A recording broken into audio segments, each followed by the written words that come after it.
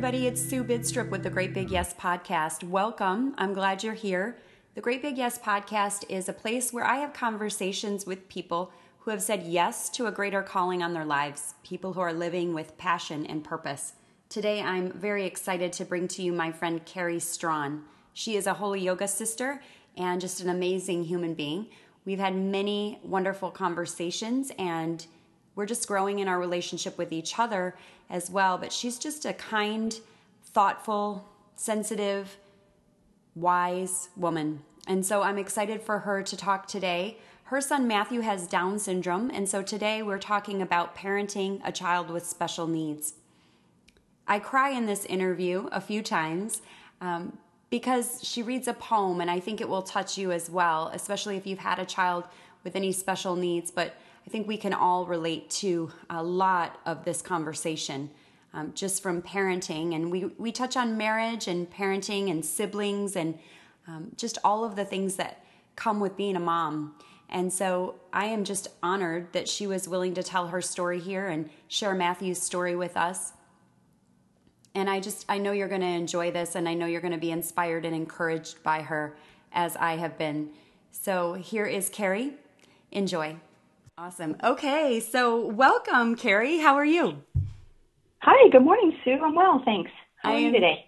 I'm great. I am so glad that you're here. I love just having the opportunity to talk to you anytime. Like we were saying, I wish it was over a cup of coffee and, sitting together. But this is awesome, and I just really appreciate you coming on. I would love for you to just to start, tell us about your family. Tell us about your kids and their ages, and then specifically just introduce us to Matthew.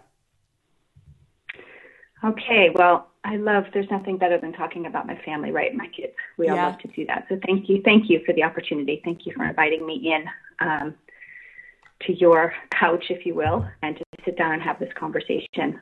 So I'm married to Mark. We live on Bainbridge Island, Washington, and we have 4 kids. Our oldest is 24, Kaylee, and then our son Matthew is 20. Matthew has Down syndrome, and then we have twins who are 17. And so he's kind of sandwiched in between these siblings, and that's benefited him quite a bit through his life. And so it's a beautiful meshing, 2 girls, 2 boys, and we're quite blessed. Yeah. All right. I love that. So I want to talk specifically about Matthew. Just I have questions. I know he's 20 now, but I'm interested in your story of motherhood of a child with special needs. And I just am wondering, kind of taking it back way to the beginning, before he was born, something that I think is kind of interesting, I know with my own pregnancies, where they would try to encourage me to have testing to see, just to find out more about the baby and stuff. And I just am wondering, did you do any of that before Matthew was born? I was 34 when Matthew was born. So at that time, really the medical community didn't offer testing or didn't suggest testing until 35. And I'm not sure what that is today, what doctors would recommend. But I know at that time, they didn't really recommend any testing. So we did not have any testing with Matthew. I had a very typical pregnancy. As I mentioned, I have an older daughter, so I'd been through one pregnancy, and I kind of knew what that felt like. It was an incredibly healthy pregnancy. I remember I ran up until probably my 7th month. I was out still putting miles. Wow. I just felt really great. So the pregnancy really was no different that I knew of in any way. Okay. So then when he was born and they said that he had Down syndrome, tell me about that. So I went into labor maybe about 2 weeks prior to my due date and spent the night in labor. And Matthew really wasn't coming down in the birth canal very easily. And by morning time, after being in labor all night, my doctor, who had also delivered my older daughter, and I had a long labor with her, very, very long labor, she came in and she said, "We think that something's happening that we're not comfortable with. His heart rate is really fluctuating. He's kind of bobbing in and out of the birth canal. His head is kind of coming up and going down. And I know I let you go a long time with Kaylee for labor, but I really feel like we're in a situation where we need to take you in for a C-section." Okay. So they kind of whisked me in and had the C-section. And his birth, again, aside from that, afterwards they placed him on my chest. He looked beautiful. He had a high app score. It was like 8 or 9, and just came back to the room with me. They cleaned him up. Mark went with them to do the bath and all those typical things that you do. And he came back to the room, and we had him with us for about 24 hours, Sue, before anybody mentioned anything about Down syndrome. So, and when I look back on that, I feel that was just an amazing time for us, because we were just able to love on this baby without knowing any different. He really didn't look like he had Down syndrome. He didn't have really any of the outward signs that you would see. My doctor who delivered him and delivered my daughter said, "Oh, he looks just like Haley," and so it wasn't any different for about 24 hours. And then we noticed that he had some jaundice, and then his heart rate or his heartbeat began to change a bit. And so the doctors became a little bit more nervous, and they kind of whisked him away for tests. And it was through that process that they started to see that he had some of the physical characteristics of a baby born with Down syndrome. And so it really wasn't until about 2 days, you're in the hospital for a while after a C-section, where they started to notice that there might be some signs and some things showing them. So that kind of started the process. And I remember the doctor coming in. My doctor, actually, my pediatrician, had gone out of town. So it was one of his office mates that came in, and he didn't have the best bedside manner. So I remember him sort of just nonchalantly saying, "I'm sure you know the characteristics of a baby born with Down syndrome, and we think Matthew has maybe 7 out of those 10. And I was, sort of taken aback, like, well, why would we know that? Why would that be something that we would know? Right. And so that kind of started the process. More at that point, we were worried about his heart. So again, the Down syndrome really wasn't at the forefront of our minds, because we just wanted to make sure he was going to be okay at that point. Right. So that was sort of our intro into it. How did you, I don't know if you can, I'm sure you can remember.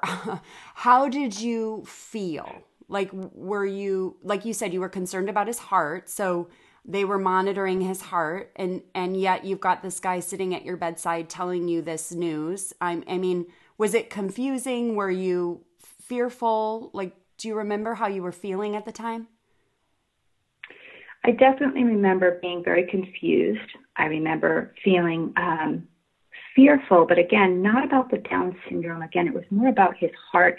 At that point, I knew nothing about Down syndrome, so I knew nothing about the many different health complications that people with Down syndrome can have. And so I was also just in this space of, this is just my little baby. I'm just taking care of a new baby. Like, I just want to love him and cuddle him and just be in this, place of awe of this little being who's just come into our lives.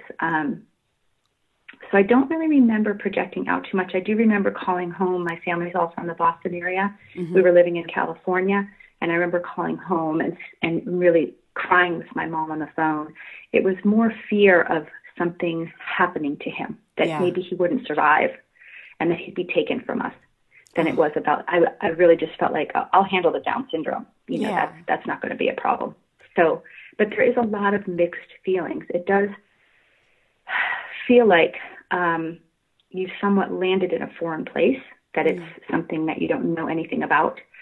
And when we have a moment, Sue, I'd love to share with you a poem or a writing called Welcome to Holland, written by a mom that talks a little bit about what that feels like. So I'd love to share that with you, because I think this really just speaks so loudly to what it feels like when the unexpected happens, right? Particularly with the birth of a new baby. Yeah. Let's hear. So Emily Pearl Kingsley wrote this in 1987, and she goes on to say, "I am often asked to describe the experience of raising a child with a disability, to try to help people who have not shared that unique experience to understand it, to imagine how it would feel. It's like this. When you're going to have a baby, it's like planning a fabulous vacation trip to Italy. You buy a bunch of guidebooks and make wonderful plans. The Colosseum, the Michelangelo David, the gondolas in Venice. You may learn some handy phrases in Italian. It's all very exciting. After months of eager anticipation, the day finally arrives. You pack your bags and off you go. Several hours later, the plane lands, and this is funny, she has stewardess now, I think we would say flight attendants, come on and say, welcome to Holland. And you say, what do you mean Holland? I signed up for Italy. I'm supposed to be in Italy. All my life, I've dreamed of going to Italy. But there's been a change in the flight plan. They've landed in Holland, and there you must stay. The important thing is that they haven't taken you to a horrible, filthy place full of pestilence, famine, or disease. It's just a different place. So you must go out and buy new guidebooks, and you must learn a whole new language, and you will meet a whole new group of people that you have never met. It's just a different place. It's slower paced than Italy, less flashy than Italy. But after you've been there for a while and you catch your breath, you look around and you begin to notice that Holland has windmills and Holland has tulips. Holland even has Rembrandts. But everyone you know is busy coming and going from Italy, and they're all bragging about what a wonderful time they've had there. And for the rest of your life, you will say, yes, that's where I was supposed to go. That's what I had planned. And the pain of that will never, ever, ever go away. Because the loss of that dream is very, very significant. But if you spend your life mourning the fact that you don't go to Italy, you may never be free to enjoy the very special, the very lovely things about Holland. Oh my gosh. Yep. So I wanted to share that because I think that it's just a beautiful way of understanding what parents may feel like when it's just different. It's different. It's not horrible. It's not, and there are hard days. But at that moment when you're told that something's different than what you've expected, right? Yeah. It's the moment that you've landed in Holland. Yeah. And that's not what you planned. Right. And you and I talked a little bit at the beginning of this call just about how, Matthew has Down syndrome, but that kids with special needs, parents of kids with special needs can relate on so many levels. So when you're reading that, I'm even thinking of my own experiences with my daughter, just with ADHD and dyslexia and anxiety and just different things that we've had to work through. And, it's hard, but sometimes you were wishing you were in Italy, Yes. Yeah. And so I love that it says at the end, like, if you're not careful, like you're going to miss all the beauty in Holland, Yeah. But it took me a while to get there. And so that's one of the reasons I think this is such an important conversation, because I love your perspective on it. And I love the way that you see the way God has worked through it and that you give God the glory. And on that note, I have a question. Like when Matthew was first born, were you following Jesus? When Matthew was first born, we definitely attended church. I've believed in God my whole life. I was raised in a Catholic family, but I don't really think I knew Jesus or had a personal relationship with Jesus at that time. Mm-hmm. I definitely believed in God. I believed that it was God's plan for our life. I never felt, in some cases, there's parents who feel like perhaps they're being punished. And I think even in the Old Testament, when you had a child born with different disabilities, it was deemed to believe that maybe it's something that you had done, and that it was sort of your punishment or God's way of I don't know, maybe placing wrath on you. So I feel like sometimes there are families or parents that can feel like that's the case. I never felt that way personally. Yeah. I always sort of had the question of why. And I will be honest in saying that the first, 6 months, I was just taking care of a baby. I was really just taking care of his needs. And there were some medical challenges. He was born with cataracts, and then we had his heart valve problems. So we were definitely taking him to the doctors a lot, and he had a couple of surgeries in that first 6 months. And I was just taking care of him the best I could. But I do think back in my mind, there was this little bit of why me? Sort of a pity, sort of a why me, Lord? Why did you do this to me? Why did you put this in my life?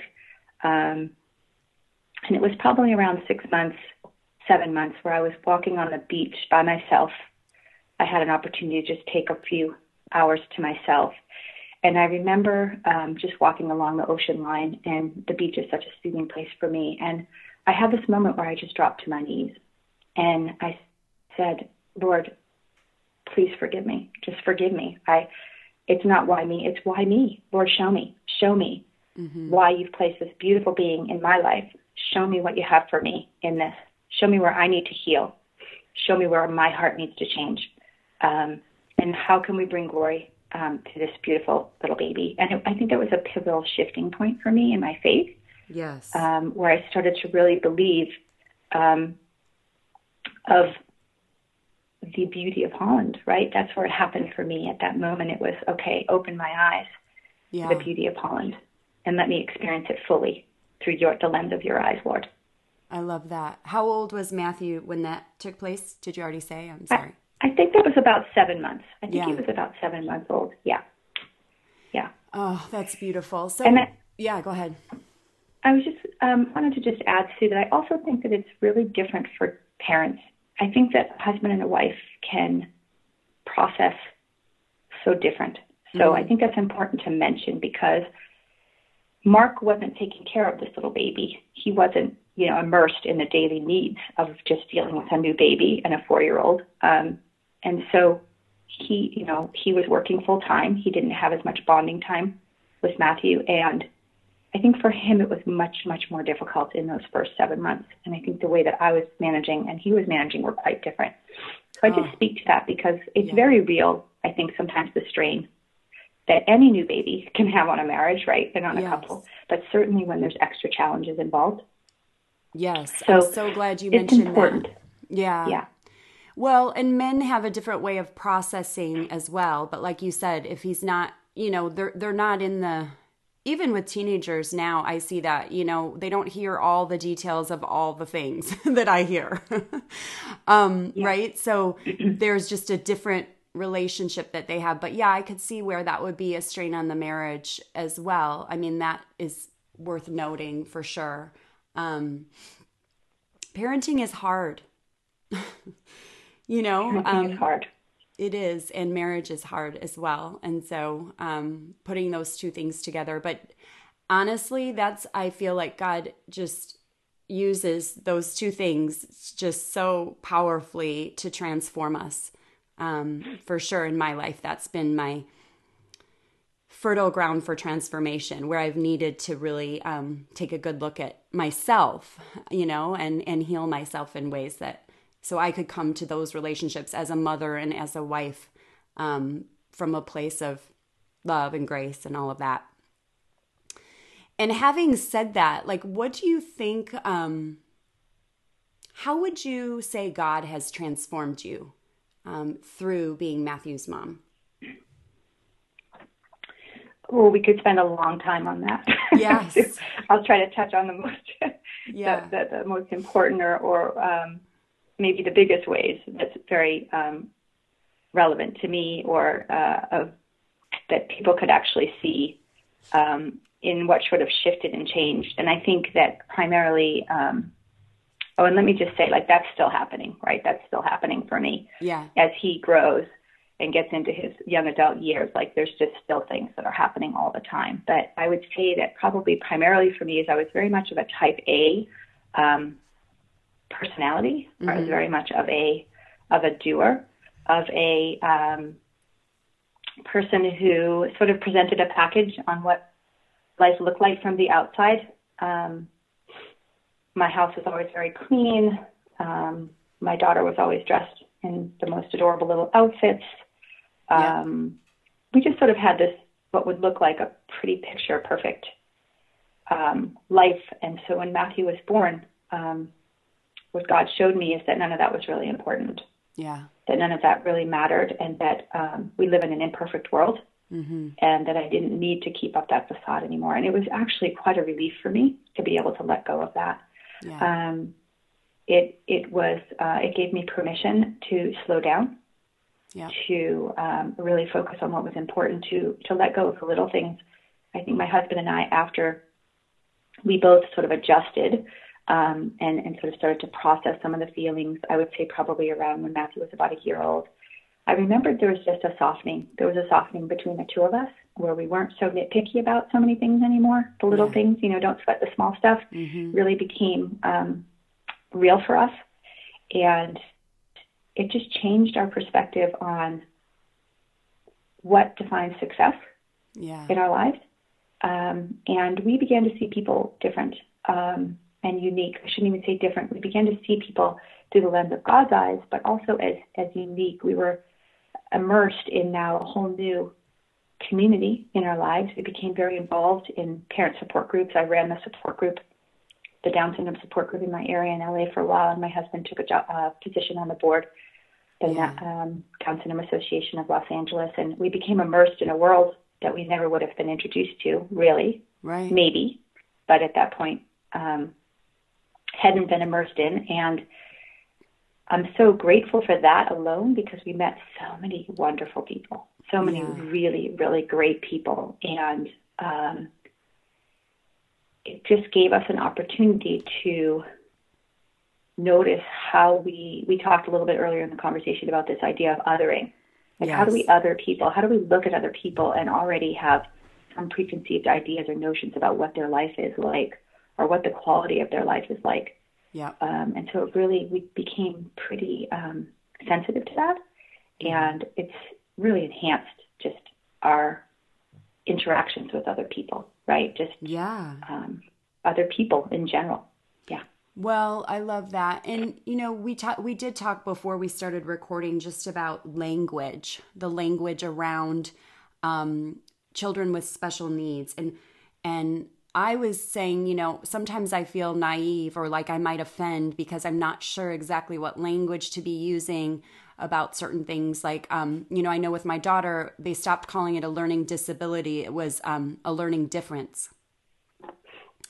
And so I was asking you, do we still say developmental disability? And you mentioned that, there's even some new wording out called like differently abled. And so I think sometimes we worry so much about kind of the language that we don't ask the questions, like we don't get to the heart because we're afraid almost. Like, I don't know if that makes sense, but I just feel like I want to give people permission to not know. Like just to learn, to not know and to ask questions and to be open to kind of learning without othering. And, like you said, you don't want Matthew to be defined by the fact that he has Down syndrome.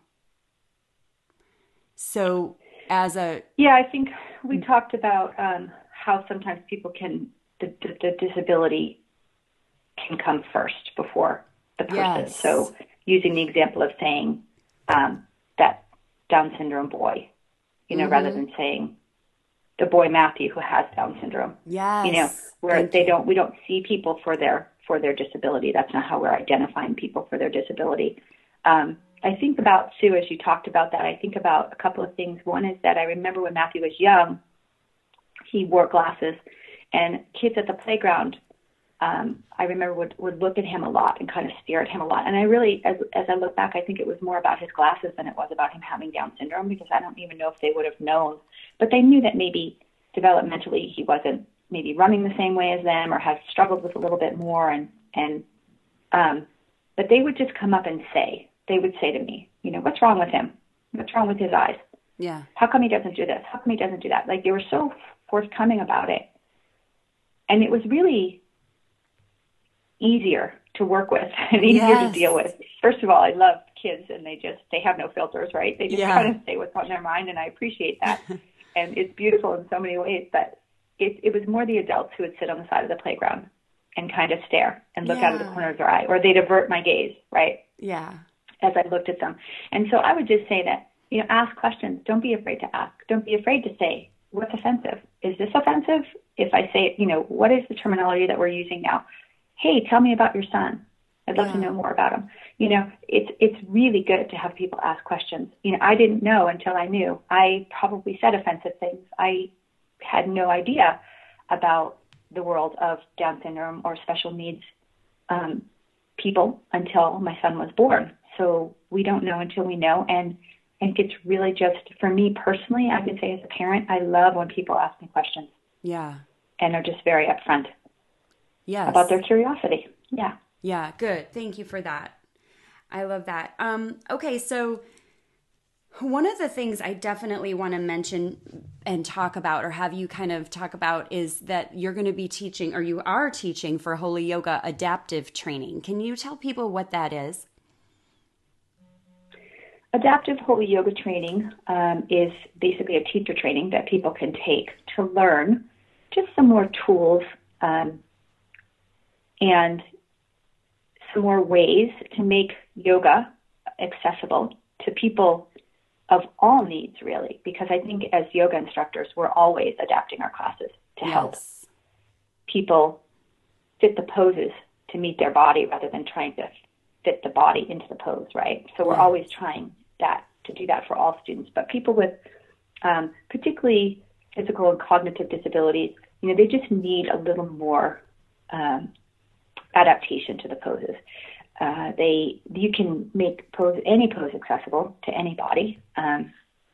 So it's a training that we talk a lot about different language that you can use, how to set up a classroom so that it's really inviting for people with different abilities, how to modify poses on the floor, in chairs, using all kinds of props and blocks. The training also entails a couple of Bible studies, which are fantastic, just to talk about what does the Bible say about people with different abilities? What does the Bible say about healing and how healing takes place when we talk about maybe physical healing?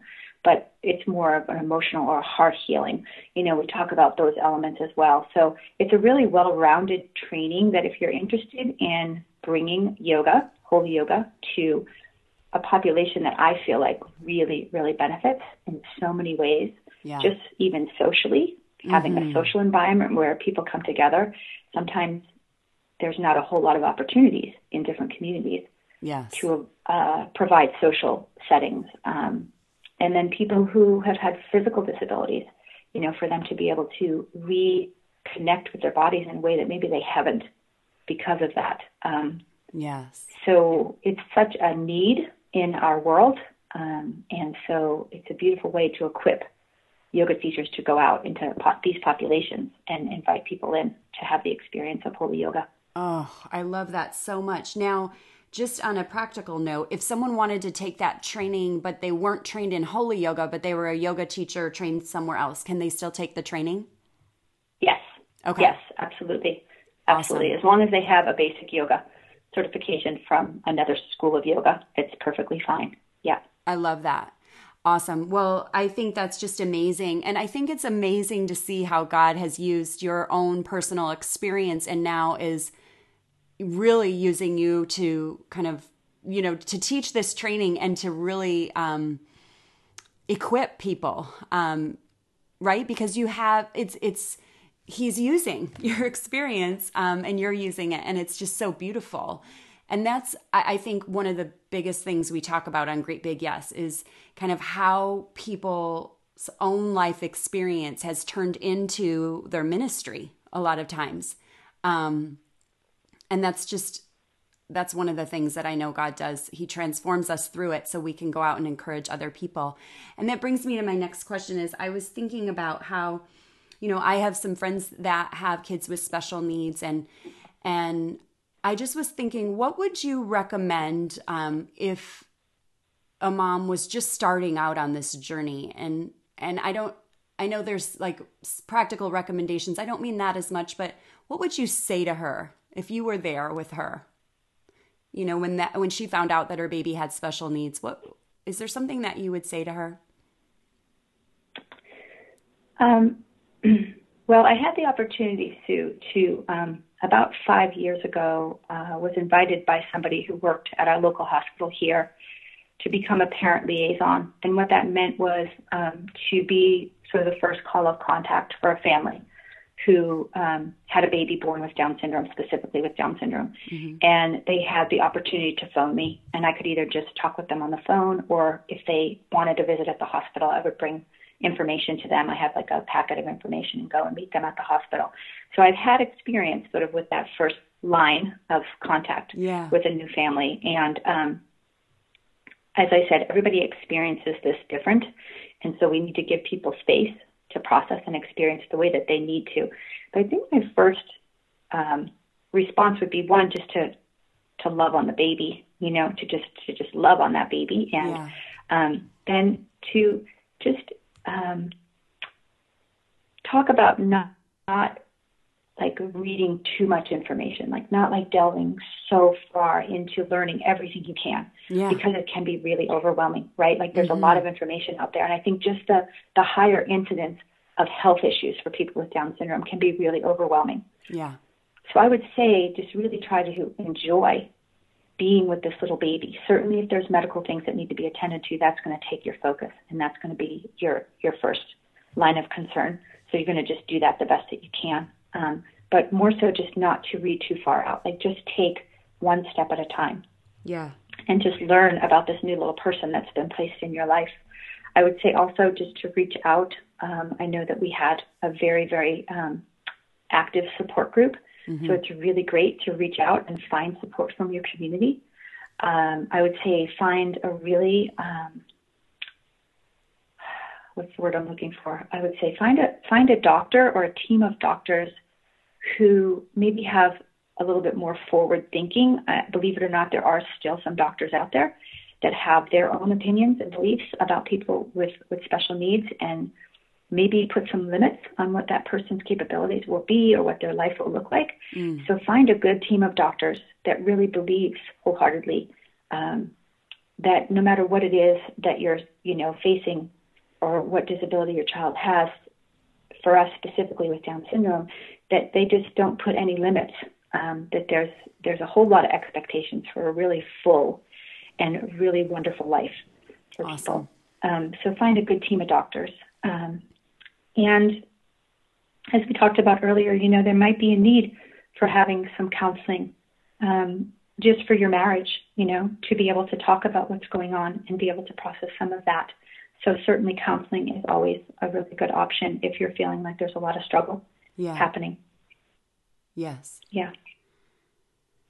That's awesome. Yeah. And of course, I love that you're a parent liaison. I love that. You would be so good at that. And we need that, right? We need other people who can encourage us, who've walked this path, who understand, who we can say the ugly things to about like our marriage or whatever. You know what I mean? Like where we're struggling, and they understand. And so I love that. So that's through the hospital that they provide that? That's true. That's through a local hospital. And it was very challenging to get that started because of the HIPAA laws, right? So there's a lot of legal jargon. I happened to be introduced to somebody through my community who was working as a social worker at the hospital. And I'm not sure how she did it, but she angled her way in because she felt there was a need, certainly a need for parents to have that first point of contact. And she would say, I'm a social worker, and the nurses and the doctors, like, we all certainly want to help and be there, but we don't know.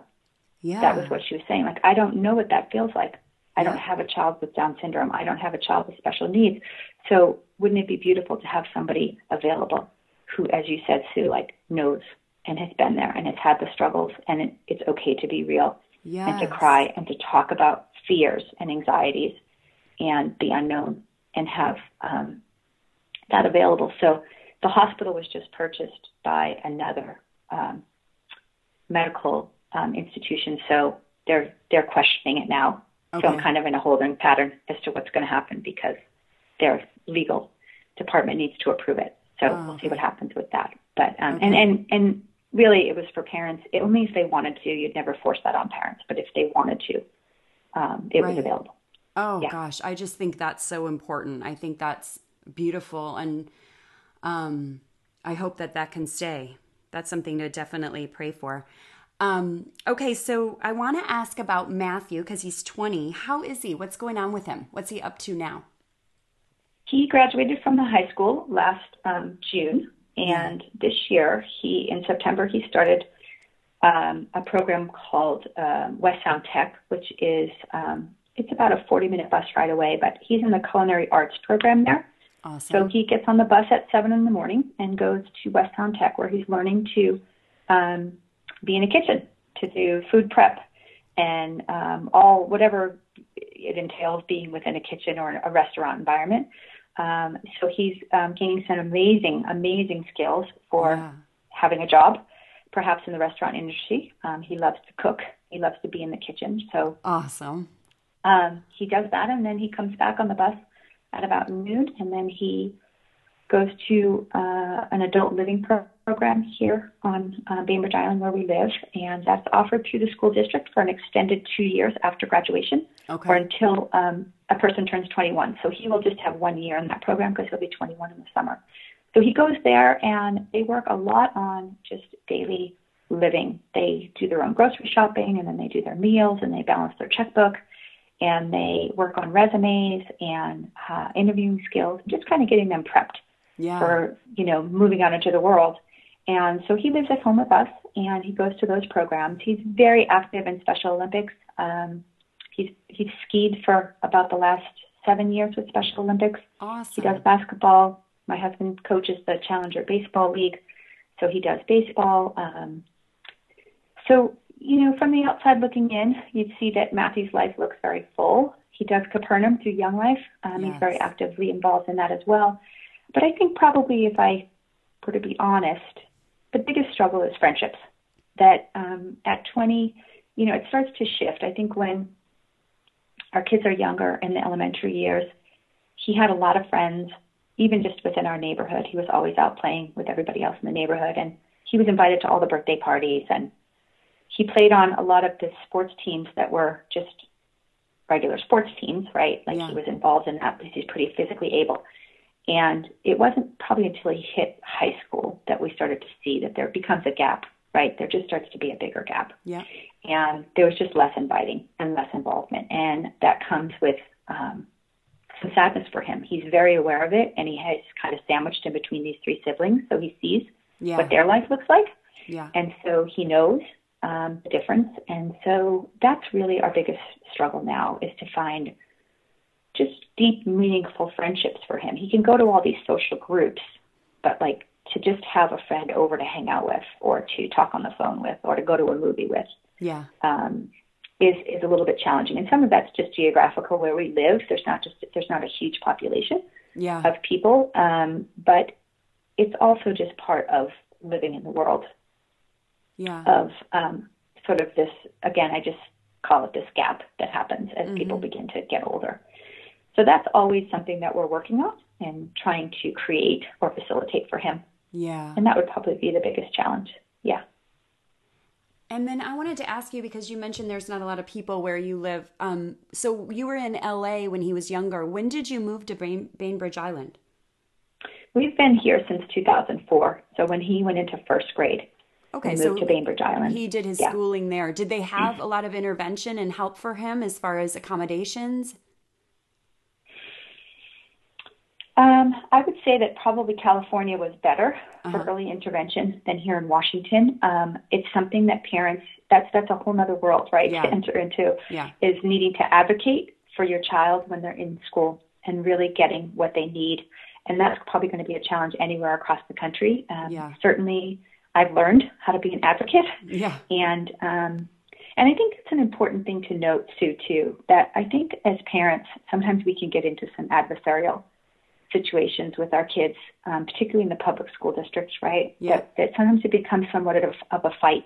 Mm-hmm. And I think it's really important that we try to do the best we can to be really strong advocates, because we are really at that point probably this child's biggest and only advocates.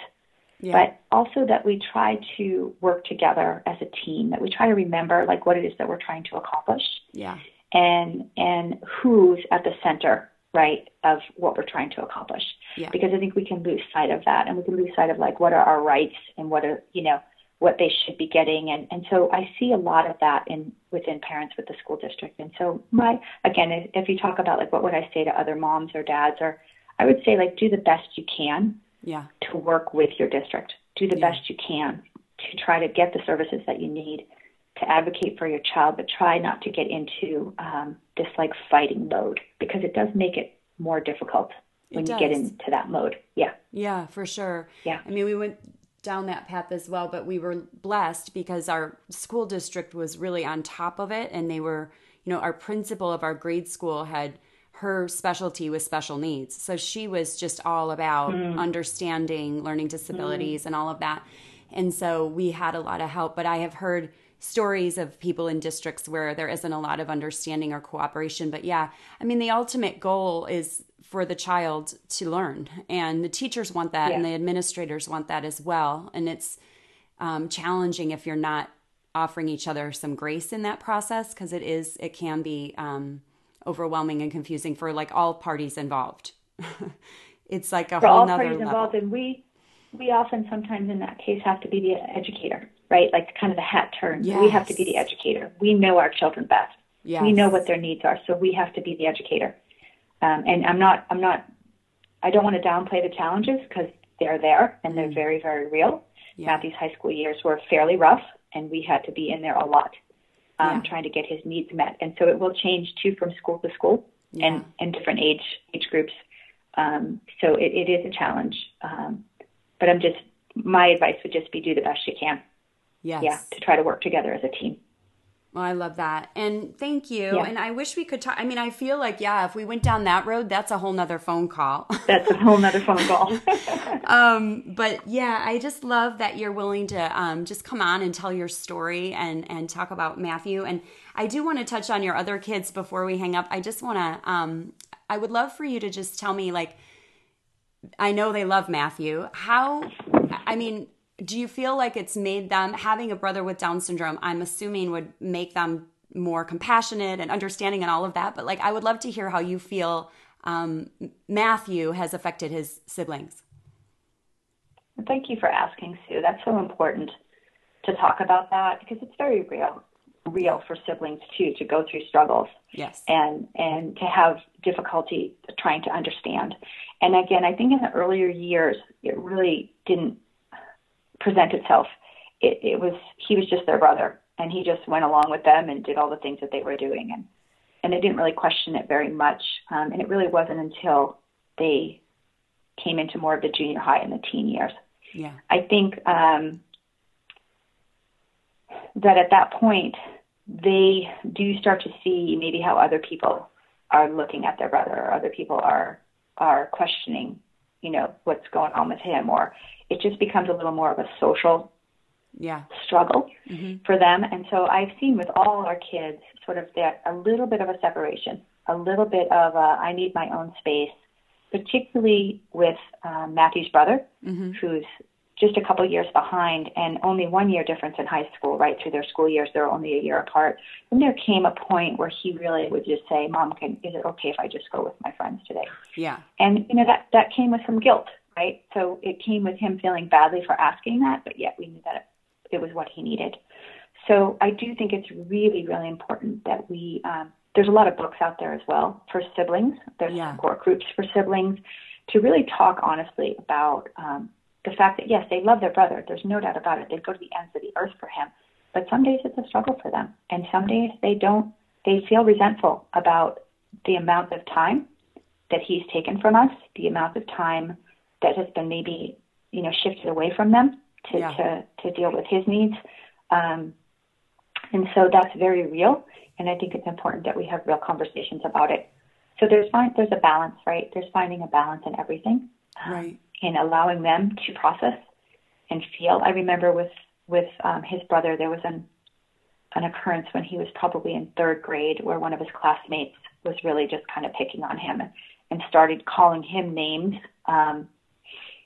and that were really offensive to him, having a brother with special needs. And I remember him coming home and being so hurt by it, but at the same time, he would say, like, I just wish my brother didn't have Down syndrome. Why does my brother have to have Down syndrome? So they go through that as well. Yes. Right? The same kind of grieving process that parents do.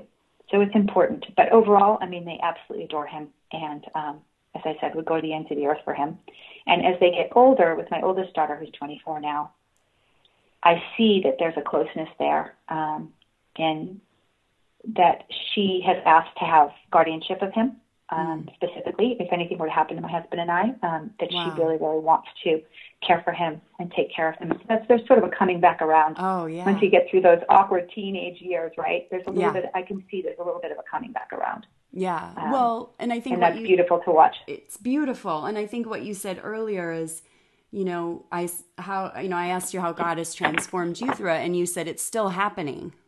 And I think that's what, we have to remember with the siblings too, he's still working. We're all in process. And so he's still growing us through all of these experiences.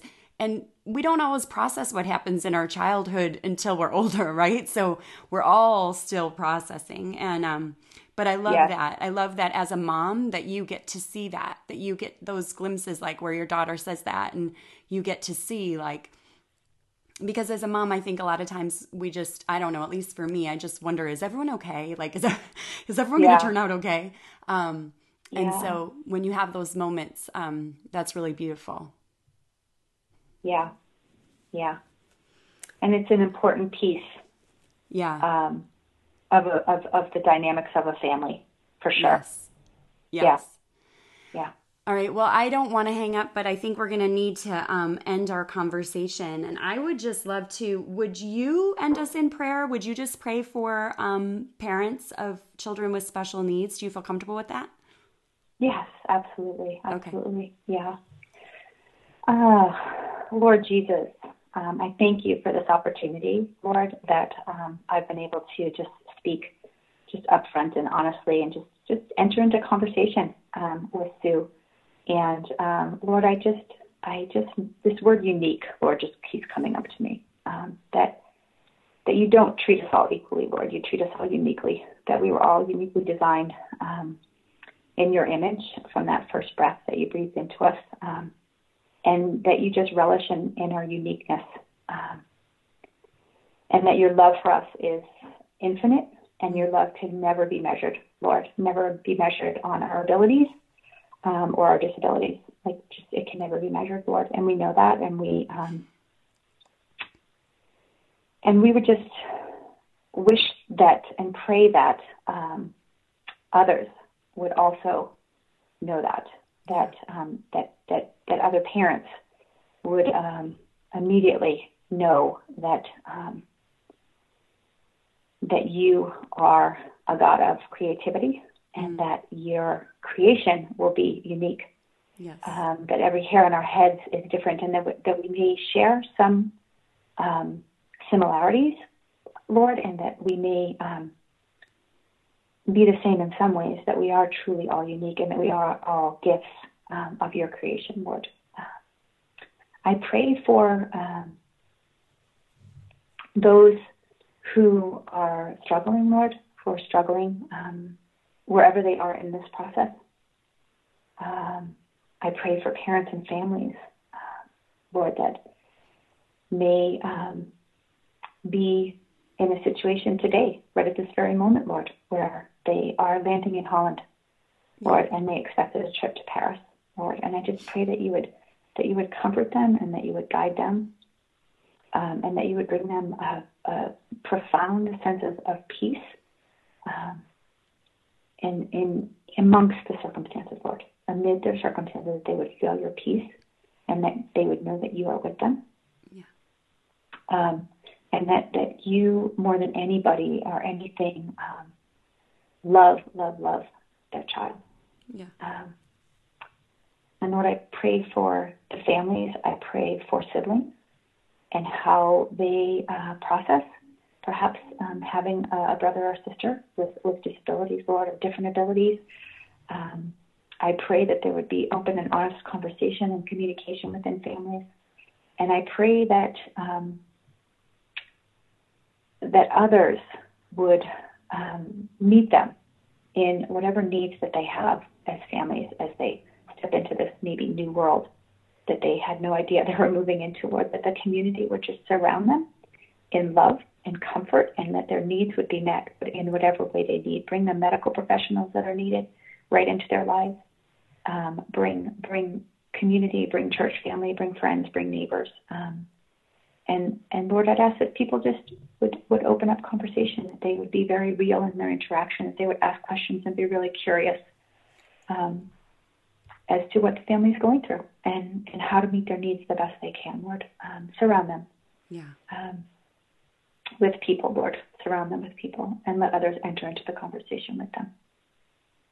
So Lord, I thank you again for this opportunity, for the ability to just talk about real things, real life things that are happening today. Yeah.